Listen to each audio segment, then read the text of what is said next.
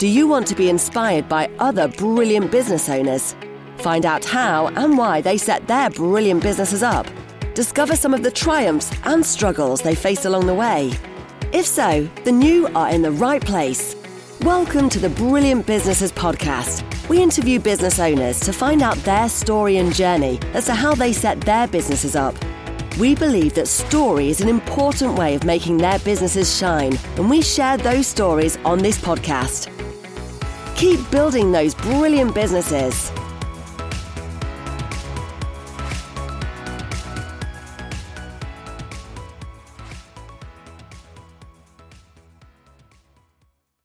Hello and welcome to our very first Brilliant Businesses of Brighton podcast. I'm Matt Freeman, and the mission of our podcast is to get the story of these brilliant businesses we have in Brighton out there. Today I'm joined by Simeon Gunn from Soul Stirrer. Indeed. Great to have you on, Simeon. Thanks for having me. It's our first one, so let's just get going. Let's start. So, Simeon, tell me your story. Okay, well, so I'm Simeon, obviously. I run and direct a company called Soul Stirrer, which is a mobile cocktail bar company. We've been going as Soul Stirrer for about a year and a half. As a sort of previous business, Drinks Abode, we've been going for roughly about 8 years. Essentially doing cocktail masterclasses, cocktail drinks receptions to anything from sort of garden parties, birthdays, all the way to big businesses like Monster Energy, Boston Consulting Group, people like that. Brilliant. And how did you get into that, Simeon? What's your journey personally up until that point? Oh God. So I'm a bit of a hospitality nut. So I sort of cut my teeth as an 18-year-old bar manager at a place called Rock and Roller. What's it now? Taco Bell. Oh yeah, I know it is. Yeah, that used to be a pool hall called Rock and Roller. So I became bar manager there at 18, sort of thrown in at the deep end, as it were. And then the journey from there into now is basically managing restaurants and bars all over Brighton, Grand Hotel, Murmur, Hilton Hotel, to name a few. And it was actually one of my friends. He works at a place, I can't even remember what it's called now, Shaw Group, which is a recruitment company on Portland Road. So they asked, do you want to come? Because they've got like a bar set up, drinks fridge and all of that stuff, which generally people have at the moment. So that's something that you can look into maybe. Definitely. They asked if I could come and make cocktails for them.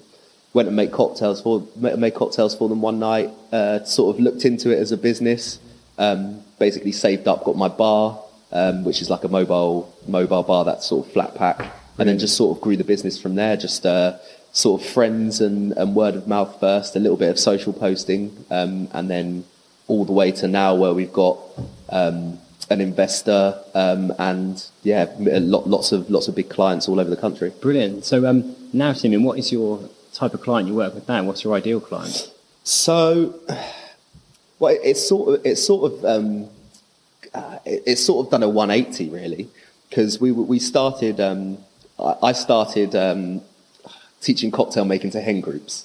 So that was my main business for about 7 years. A place on Preston Street. Brilliant. Yeah, I know. It was. I mean, if I see another sash or a sailor outfit, I might lose my mind. But no, super good fun, and it taught me a lot about running events and running cocktail events, and essentially half running an events business.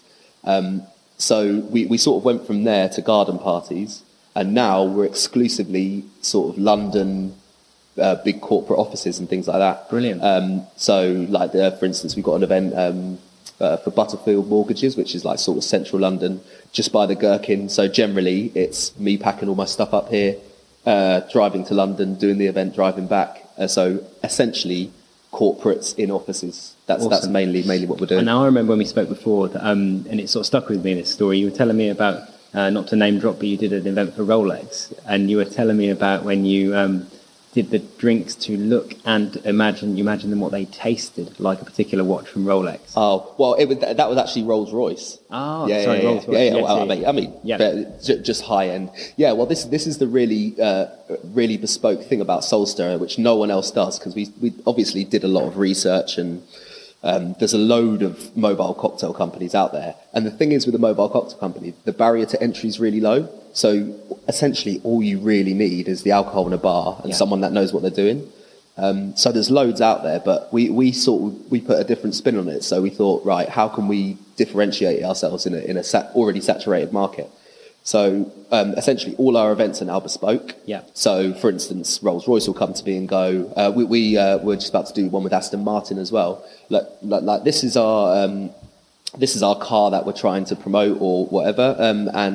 How can you brand the cocktails for us based on that? So the Rolls-Royce one, we put like edible gold on it, Goldschlager, which is like a gold cinnamon liqueur. Amazing. So like sort of high end alcohols in there and stuff. So it's quite a difficult one. It's quite a difficult one to do bespoke for each company, but we managed to do it for literally all of our clients now, and that's how we differentiate ourselves. That's brilliant. So where do you start in trying to decide how to invent a drink for a particular brand? Look, it all starts, everything's based, I call ourselves, we're mixologists are poor man chefs.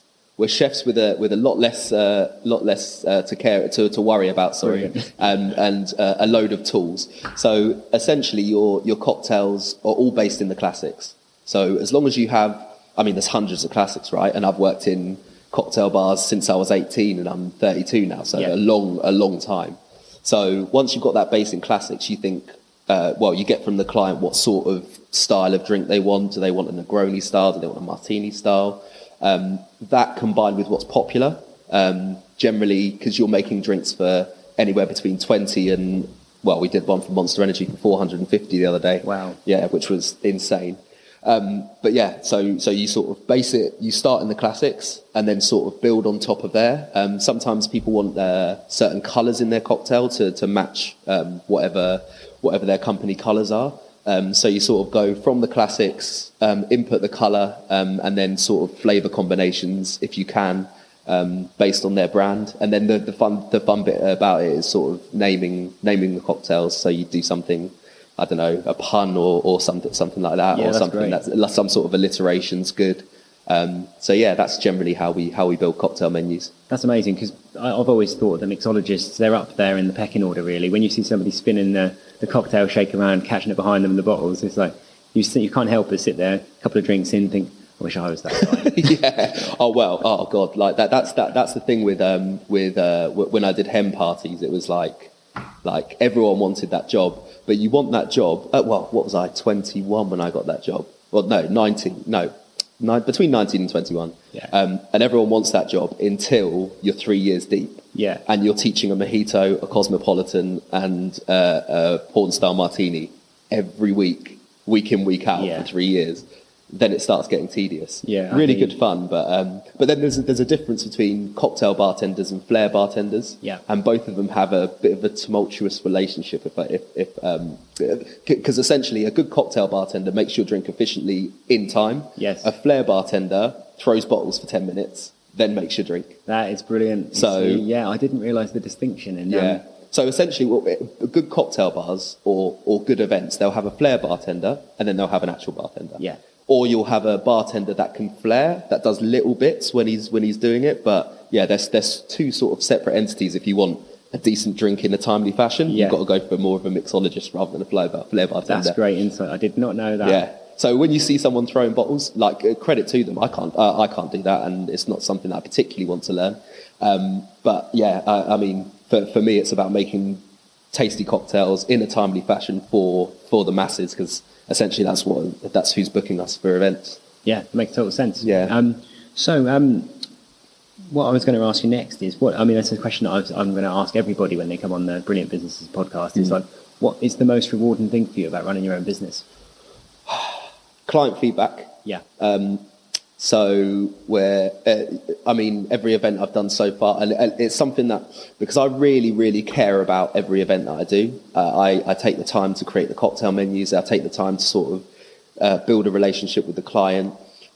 So seeing sort of from a sales call all the way to the actual delivery of the event, and then being really happy with the product, that's really important to me. Yeah. So reviews, job satisfaction all comes from me delivering a good event because I care. Yeah. But also that client feedback's really important to me as well. That's amazing. Yeah. And you get them, I suppose when it's your own business, there's a level of ownership and accountability that goes with that, isn't it? Because the risk of getting it wrong it hurts more. Yeah. Well, I say to all the team all the time that don't worry about the events. I've done events all my life. I've been face to face with people all my life. Like I know what I'm doing and I've got a formula for it. But I think the main formula for me is you have to care. Like if you've got your own business, you have to care. You have to care deeply about the product that maybe not even the product that you're serving, but the fact that the person's put their hand in their pocket, giving you money, and you've got to deliver on that service. And for me, it's not even about delivering the service; it's going one step above.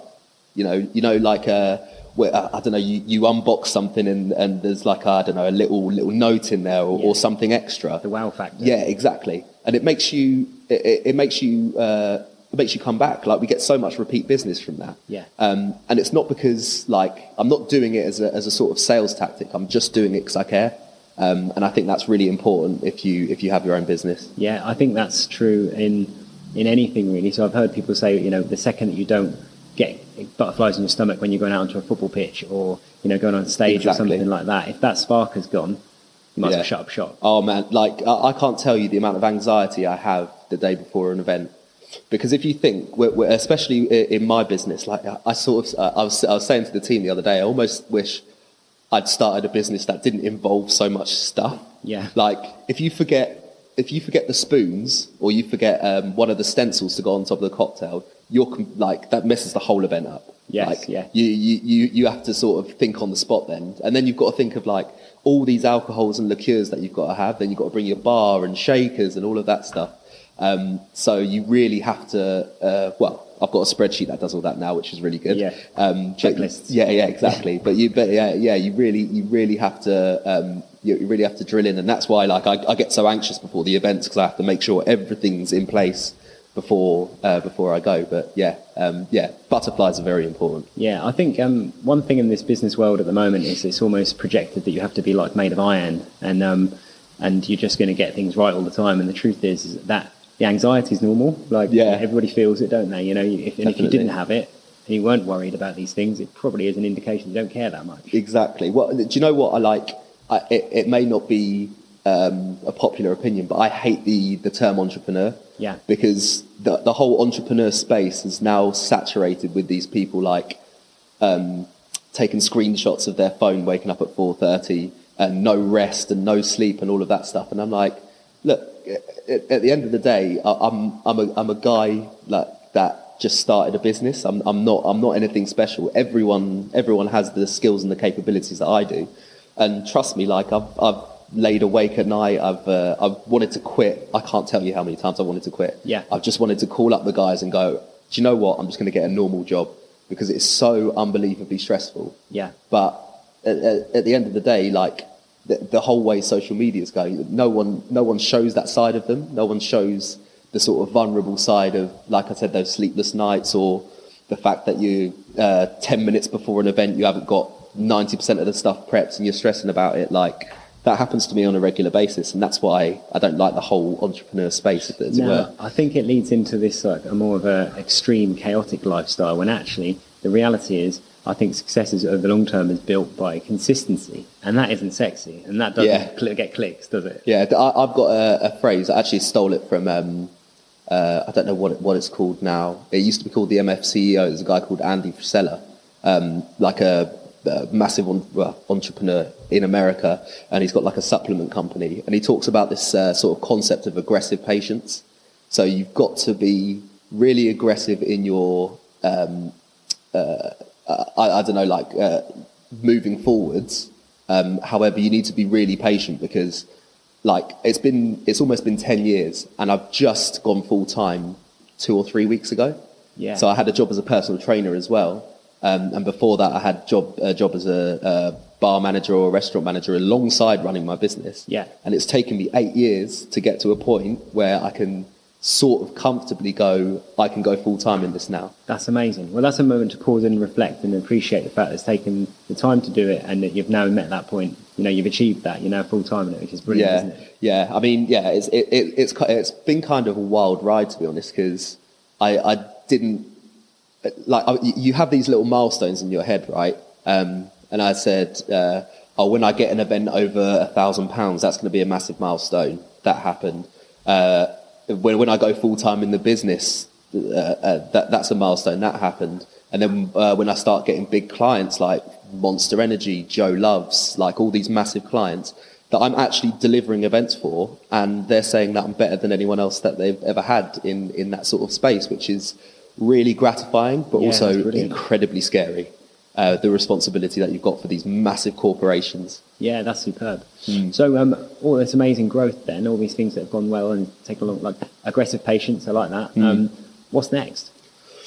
Oh, God. So a very small insight into sort of why Soul Stirrer came about. So I was running a sort of exactly the same company, essentially, called Drinks Abode, which my friend helped me start, helped me build the website and all of that sort of stuff.